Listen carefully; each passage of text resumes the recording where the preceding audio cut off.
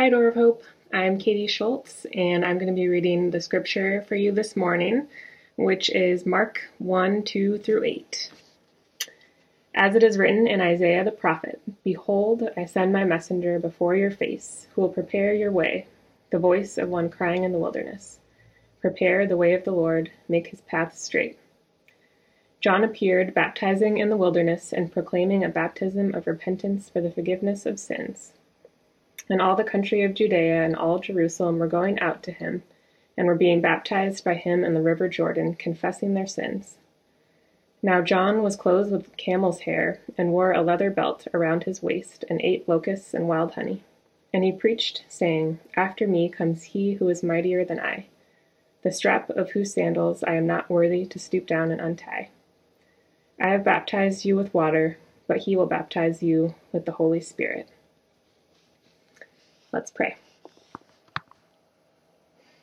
Father God, I just pray that as we prepare to hear your message from Josh, that you would just silence all the distractions and the voice of the enemy, and just allow us to hear your word, to hear from you, Jesus. I pray that you would speak to our hearts, and that you would show us or give us a deeper understanding of who you are and of your love, and that we would just be filled with your goodness and your grace as we prepare for a new week.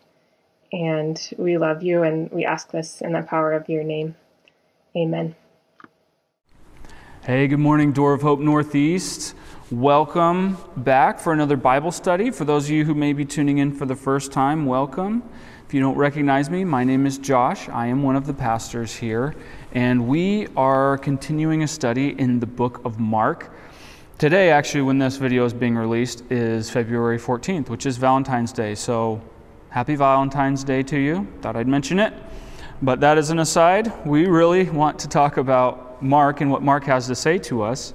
And last week, Cameron introduced the whole book, and I thought that was just a really excellent sermon.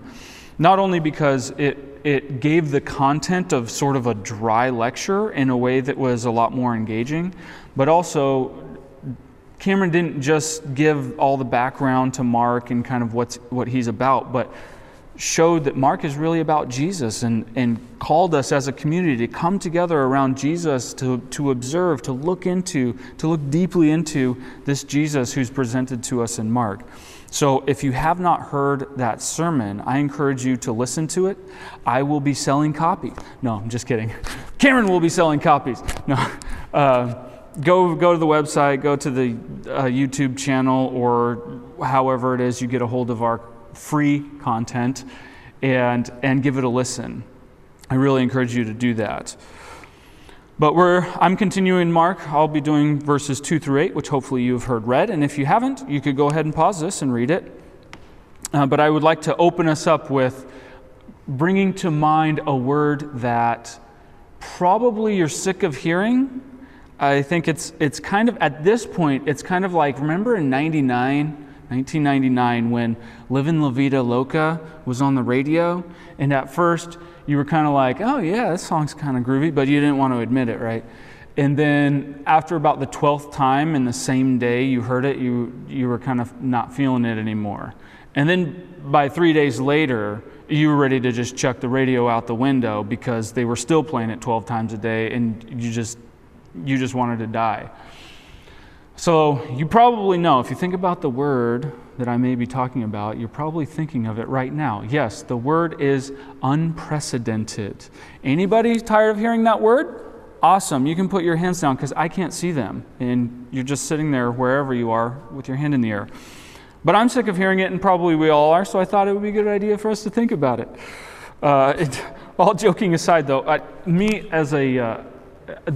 am embracing my inner weirdo, so as a weirdo, what I did was I took this word and I looked it up on the thing called the Google Ngram.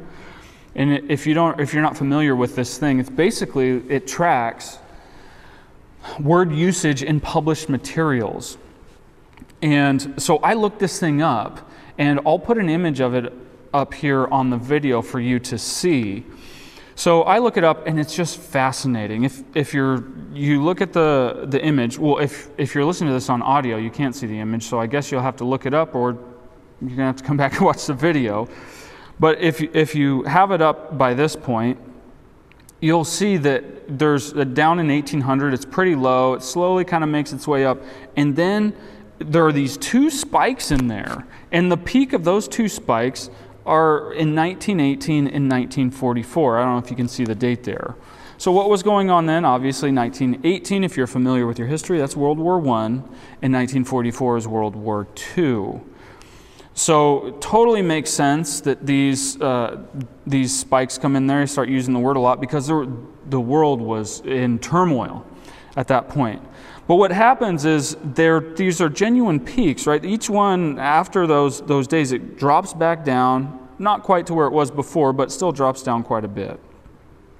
Enough to where you can see that it's an actual spike. And then something really curious happens, right? Right about 1980, it starts to crawl back up, and then it just plateaus. It stays up there, and it's stayed up there relatively unchanged for the last 40 years. There's a little bit of a divergence at the end, but either way, it never goes back down. So why is this? Well, back in 1980, I hadn't been born yet in 1980, so some of you remember, and probably a lot of you don't. But the economy went down, and unemployment went up. So that's a cause for anxiety, and people would use the word a lot probably. Then the economy goes up, and so does crime. So that's worthy of talking. And then something fascinating happens in the 90s. Actually, crime goes down, but the reporting of crime goes up. So, for example, I looked up this statistic. Homicide went down over 40% in the 90s, and news reports about homicide went up by over 700%. What that tells you is that they learned that they got really, really good ratings in the 80s by reporting on crime and things that bring out fear and anxiety in people. And so they just decided that they were going to shove a bunch of their reporting that direction so that people would continue in anxiety, and then they could sell their advertising space for more money. It's all about the bottom dollar, right? So these things are happening in the 80s and the 90s, and then of course there's 9/11 in 2001. We have a string of mass shootings that continue to go on. There's the economic crash in 2008, and of course all of this is being reported and comes at us constantly to bring anxiety our way. Then, of course, something I haven't mentioned, but was going on all throughout this, is what's been known as the digital revolution. Everything is changing over from analog to digital. And this means that for some of us, our jobs may be going to the machines. It means that people are now having unlimited access to information or misinformation through the internet. Unlimited access to things that are harmful to society, like pornography. And on top of that, you have the game of having to keep up with the latest device that you're constantly having to update, and they create them so that they will be obsolete in a few years. So you're scrambling to keep up with the latest gadget, or you're scrambling to keep up with your social media accounts, or you're scrambling to keep up with the latest news cycle that, of course, is over-reporting things that don't happen very often, once again.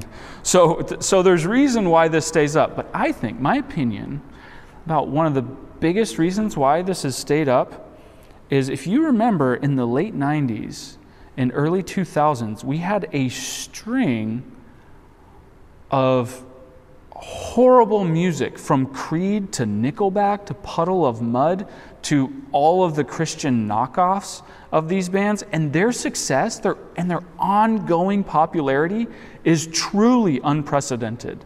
I think that makes it worthy of speaking that word. But anyway, that's just my opinion. And I don't... By the way, 2020 isn't on the chart yet. So who knows what that's going to be. You can make your own prediction. But I'm saying all this not to just get a laugh, though I hope it does. I don't know, maybe you like Creed, so I'm sorry I just made a joke at your expense. But I'm saying all this to say that we use the word unprecedented an unprecedented amount. And we do because we are able to get surprised by what happens. But I'm using this as a foil to contrast it to how God is. See, nothing is unprecedented to God. Nothing catches him by surprise. He sees the end from the beginning, and time itself, and we along with time, we have to catch up with what God is already doing. He's not reacting to what's happening like we are. So I'm going to say, actually, I wrote this down, so it'll probably sound better. Okay, nothing is unprecedented for God. He sees the end from the beginning. He is always working ahead of us, and time itself has to catch up with him, and we along with it. So that's the main thread that I'm going to try and weave through this entire sermon. So go ahead and write that down. If somebody asks, what was the sermon about? There it is, in one sentence. So this is good news, though, right? That nothing is unprecedented for God. That He's working ahead of us, that we're having to catch up with him, that he's not reacting to what's happening in our world. That's good news for us, especially when we're in times that are relatively troubled like ours are. And by the way, what we're experiencing is no more troubled than the world that Jesus and his apostles lived through. So, for example, we have, unfortunately, rare but far too many occurrences of law enforcement officials abusing their power. And that is a tragedy, and it's unfortunate, and we need to do everything we can to stop it.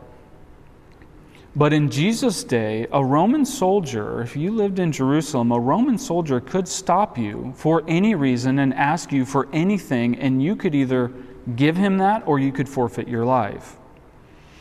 So it would be similar to today, where any law enforcement officer could pull you over and for any reason and make up some sort of fine and say you have to pay. And if you don't have the cash, he could say, that's a nice watch, I'll take that. That's a nice phone or iPad or gadget or whatever, I'll take that.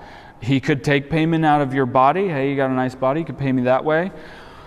He could impound your car. That's a lot worse than the world that we live in. And I don't say that to minimize the pain of those who've been victimized by law enforcement abuse. I'm saying that just to say that God, that the apostles and Jesus lived through a world in which they had to believe that God was working ahead of them, that God was sovereign, that God was in control, in a world that was even more chaotic and violent than ours is. So this is nothing new to God, even though it feels new to us. So anyway, all that said, Mark includes this account of John the Baptist to say essentially that God is in control, that this is an ongoing plan that God has had. John is connecting the ministry and life of Jesus and his work to the work of God in the Old Testament. He's saying it's the same thing, it's just that time is now catching up. The appearance of John is the work of God in the Old Testament now catching up to his present moment. That's what it's about. So we hear about John. You may have read the story 1,000 times. John appears. He is wearing wild clothing, and people are showing up. He's baptizing them. They are confessing their sins, and he is telling them that the Christ is coming their way. And we might nod our heads in a pious approval, as though we know what's going on, and we know a little bit. But as 21st century Westerners, we actually don't know a whole lot. So I wanted to take us back into the Old Testament to get us some context for just what John's appearing would look like for the Jews, and that would help us actually connect the dots to what Mark is doing here. So I want to spend the bulk of our time in the Old Testament. So get those page-turning fingers or scrolling fingers warmed up, because we're going to be all over the place. And we're going to start in Isaiah chapter 40. I have a bookmark here, so it's easy for me to get there, but it may take you a little bit of time, and that's okay. Using a table of contents is okay. No shame there. or the scrolling, or the search bar, I guess, if that's what you do. But before I actually read in Isaiah, just a little bit of background, very, very briefly. So God had called Abraham out of a pagan world and said, I am going to use your family to bless all the families of the earth. And through various circumstances, Abraham's people end up in Egypt. God delivers them out of Egypt and makes a covenant with them at Sinai, and they immediately break that covenant. They are immediately unfaithful to him, but God had already set forth, God had already worked ahead of them a plan for how to rectify their wrongs. And so as they are being unfaithful, God sends them prophets, prophet after prophet, to call them back to him, to call them back to faithfulness to him so that they would not have to face judgment. And he not only gives these prophets a message to declare to the people, he also has them do these wild and crazy things to sort of embody the message that they're giving. So if you never read the prophets, you really should, because some of these things are just hilarious. So for example, Isaiah, one of the things God tells Isaiah to do, he says, take your clothes off, take your sandals off, and go around naked for 3 years. Can you imagine that? Now the point of him doing that is because this is how the people will be in however much time. People are going to be led off into exile with their buttocks showing, is actually what it says. So Isaiah is having to enact this message of like, hey, your exile is coming if you don't turn. And Jeremiah, another funny one. I don't know why both of these have to do with the same sort of thing, but Jeremiah, God tells Jeremiah, hey, go buy yourself a pair of underwear. And then a year later he says, okay, take that pair of underwear, go down to the river and bury it in the rocks. And then a year after that, he says, go back to those rocks and unearth that pair of undies. And Jeremiah does it and he says, oh Lord, they're soiled. I can't wear these anymore. They're all soiled and rotten. And God says, yes, that's right. That's my people. They're all soiled and rotten and unusable. So these are just a few of the stories. There are many more of the crazy and wild things that prophets do. But God sends his people prophets who warn them. And very often they are warning ahead of time, but they often speak about things that are much further in the future that God's already working on. And this is one of them. So Isaiah chapter 40, hopefully you're there by now. But Isaiah 40, chapter 40, verse 1, I'll read it. Comfort, comfort my people, says your God. Speak tenderly to Jerusalem and cry to her that her warfare is ended, that her iniquity is pardoned, that she has received from the Lord's hand double for all her sins. A voice cries, in the wilderness, prepare the way of the Lord. Make straight in the desert a highway for our God. Every valley shall be lifted up, and every mountain and hill be made low. The uneven ground shall become level, and the rough places a plain. And the glory of the Lord shall be revealed, and all flesh shall see it together, for the mouth of the Lord has spoken. So, Isaiah is speaking comfort to God's people because their time of punishment has ended, meaning the time of their exile has ended. Why this is significant is because Isaiah lived hundreds of years before this exile even happened. So God was at work, he had a plan, he was doing something before the events took place. Time and the people of that generation, they had to catch up with the work that God was already doing. And the second half there, about the voice crying in the wilderness, you'll recognize that from Mark chapter 1, verse 2. Mark actually quotes this, the one crying out in the wilderness, but he only quotes part of it. He means the whole thing. So the voice crying in the wilderness is essentially saying, God is coming. The glory of God is going to be revealed. So make way. Let the mountains be brought low, the valleys brought up, the crooked ways straight, and the level plain. Essentially, God himself is coming, so get ready, make way. And you can see the connection with John there. That's essentially John's message is, look, he's coming. And he points to Jesus when he says, there it is, the glory of the Lord has arrived. And what's another thing to point out here is, recall in verse 5, he says, for the mouth of the Lord has spoken. This is no mere wishy-washy, flaky human prediction here.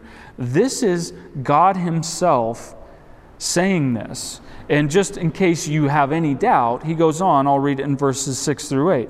A voice says, "Cry," and I say, "What shall I cry? All flesh is grass, and all its beauty is like the flower of the field. The grass withers, the flower fades when the breath of the Lord blows over it. Surely the people are grass. The grass withers, the flower fades, but the word of the Lord will stand forever." Okay, so this is sure to happen. It's God himself at work here, not just a human prediction, not just, oh, this might happen. This is God himself. So this is Isaiah. This is hundreds of years before they go into exile. Now flip over to Ezekiel 36 to be specific.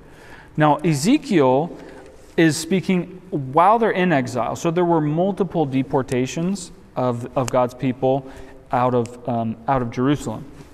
Excuse me. And Ezekiel was in one of the first ones. He was part of the priesthood, and he is deported. So he is speaking from Babylon to the exiles in Babylon. And specifically in verse 22, he says this, "Therefore say to the house of Israel, thus says the Lord God, it is not for your sake, O house of Israel, that I am about to act, but for the sake of my holy name, which you have profaned among the nations, to which you came. And I will vindicate my holiness, or vindicate the holiness of my great name, which has been profaned among the nations, which you have profaned among them. And the nations will know that I am the Lord, declares the Lord God, when through you I vindicate my holiness before their eyes.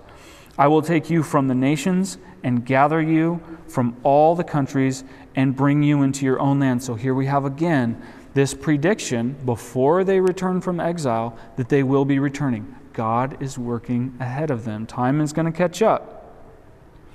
Then in verse 25, "I will sprinkle clean water on you, and you shall be clean from all of your uncleanness, and from all your idols I will cleanse you.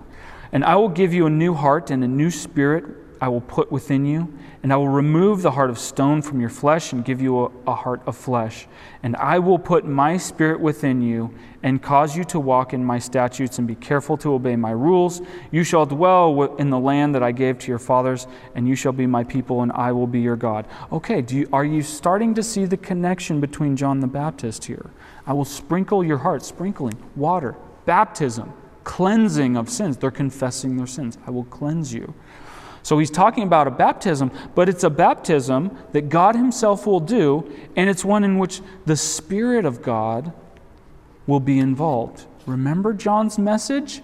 The one coming after me, I'm baptizing you with physical water, which is symbolic for the forgiveness of sins, but after me is coming one who will baptize you with the Holy Spirit. He has Ezekiel 36 here in mind in his message. So that's another connection. One more, and we'll be through. So this is in Malachi, which is the last book of the Old Testament. Now, Malachi is a prophet who's speaking after they have returned from exile. So just in case people thought that these prophecies in Isaiah and Ezekiel had simply to do with the return of exile, Malachi takes it a step further. Malachi, sorry. So in Malachi chapter 3, verse 1, I will read it. "Behold, I send my messenger, and he will prepare the way before me."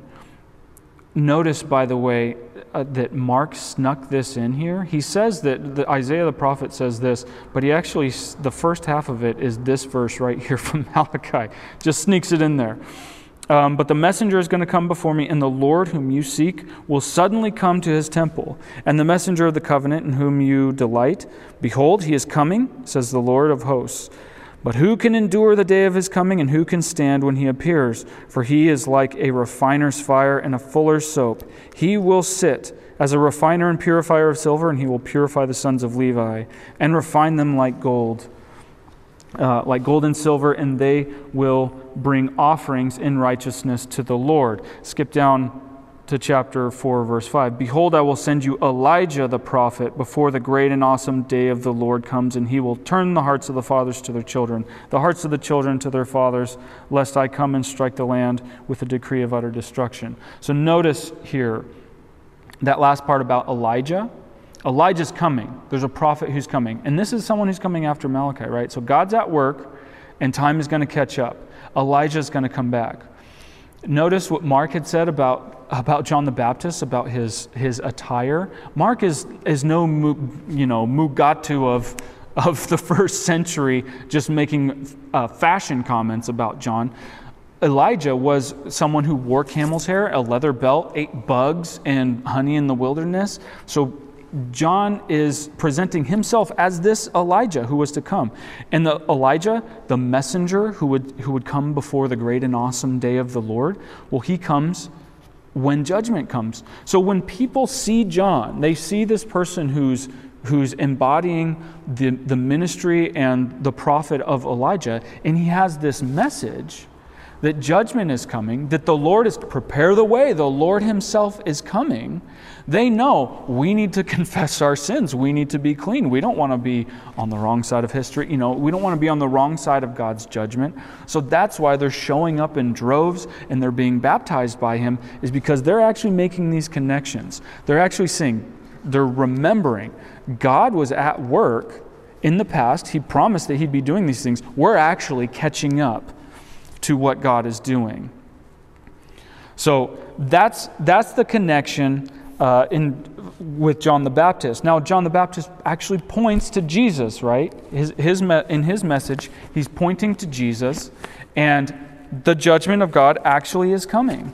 But it's not like any of us thought. The judgment that came with Jesus was a judgment in which he would actually take our judgment. He came and he lived the righteous life we should have lived. We always should have lived. And he presented that righteous life to God, and God vindicated him when he raised him from the dead. But he also came, and judgment came through his cross. And so John was right. God was right. God's work ahead of time, God's prediction ahead of time of this was all correct. Judgment came, but it fell on God himself, and that was his plan. We could not stand in his judgment, so he had to come.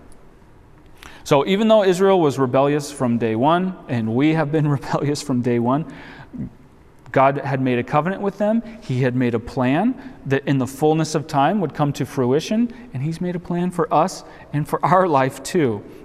The difficulty, though, for us, I think, is how do we see that God is at work? In their time, they had the writings of Isaiah and Ezekiel saying, hey, this is going to happen. We don't really have that, except unless you want to count the end times, which really just says, hang on, it'll all be over, and he's going to appear and show up.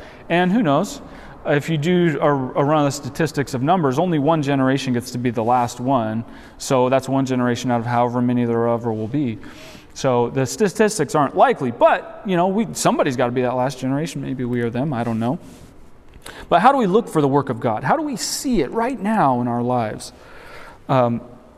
Well, that can be difficult. We always call things unprecedented. We get distracted by the things that I mentioned at the beginning that make us use this word all the time. I know. I have an iPad that's only 6 years old. I don't think it's a dinosaur, but for some reason it can't connect to the Wi-Fi in this building, but it can connect to Shelly Boob's 2020 up the street. I don't get it, and it's irritating.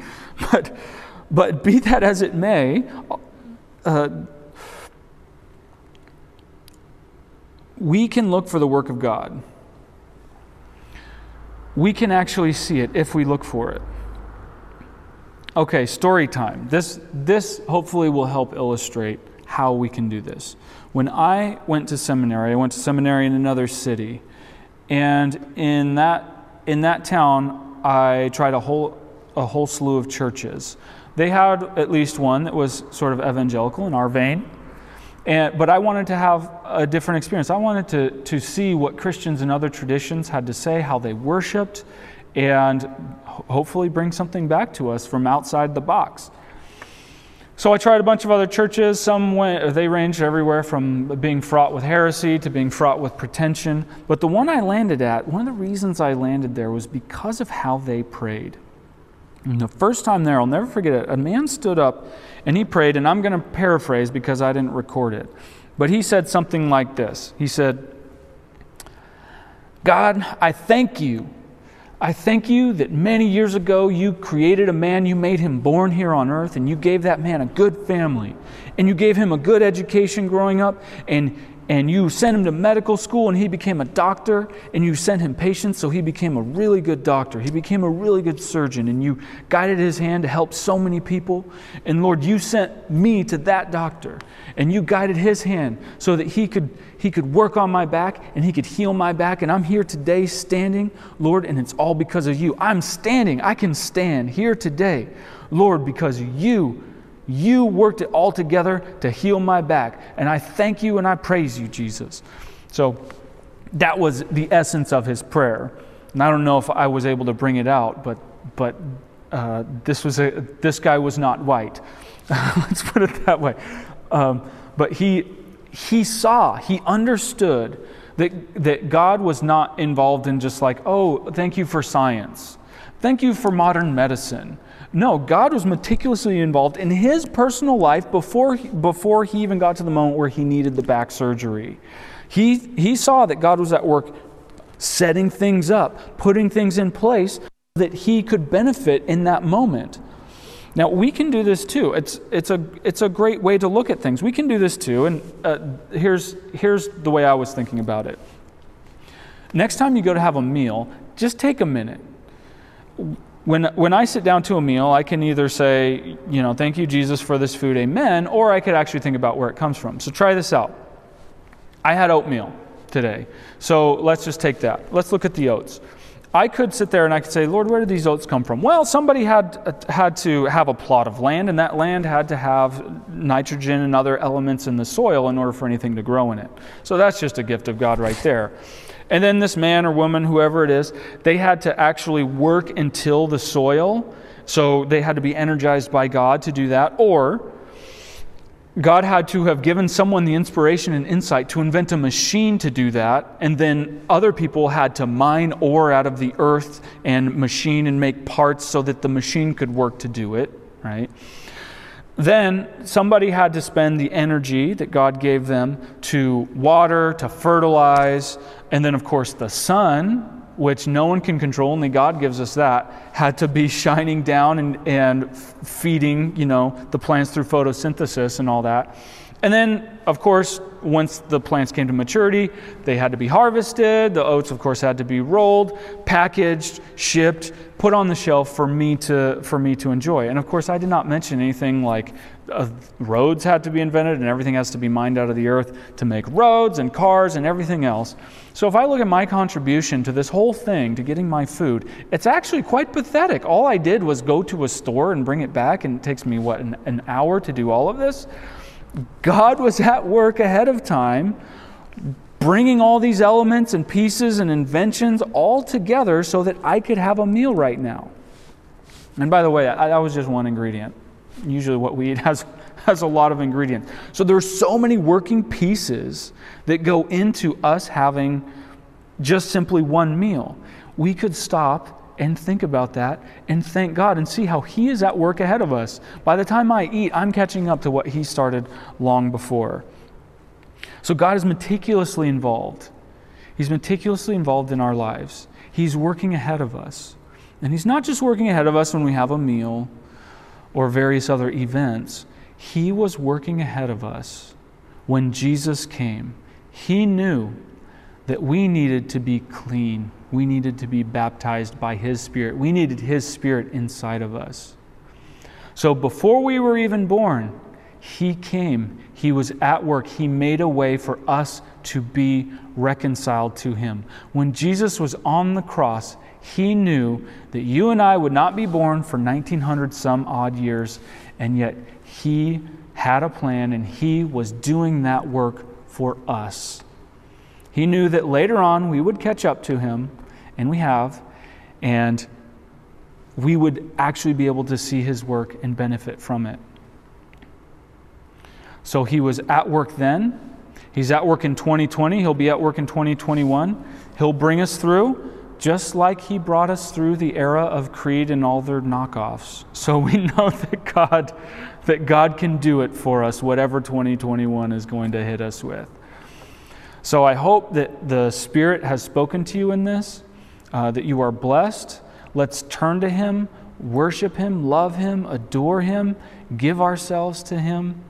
I pray that you are blessed. I can't wait to see you guys. I can't wait to stop talking to my phone to you and actually talk to your faces. Maybe I won't see them smiling because we'll still be wearing masks, but I'll still get to see at least half of your faces. But either way, Lord bless you. I'll see you again next time.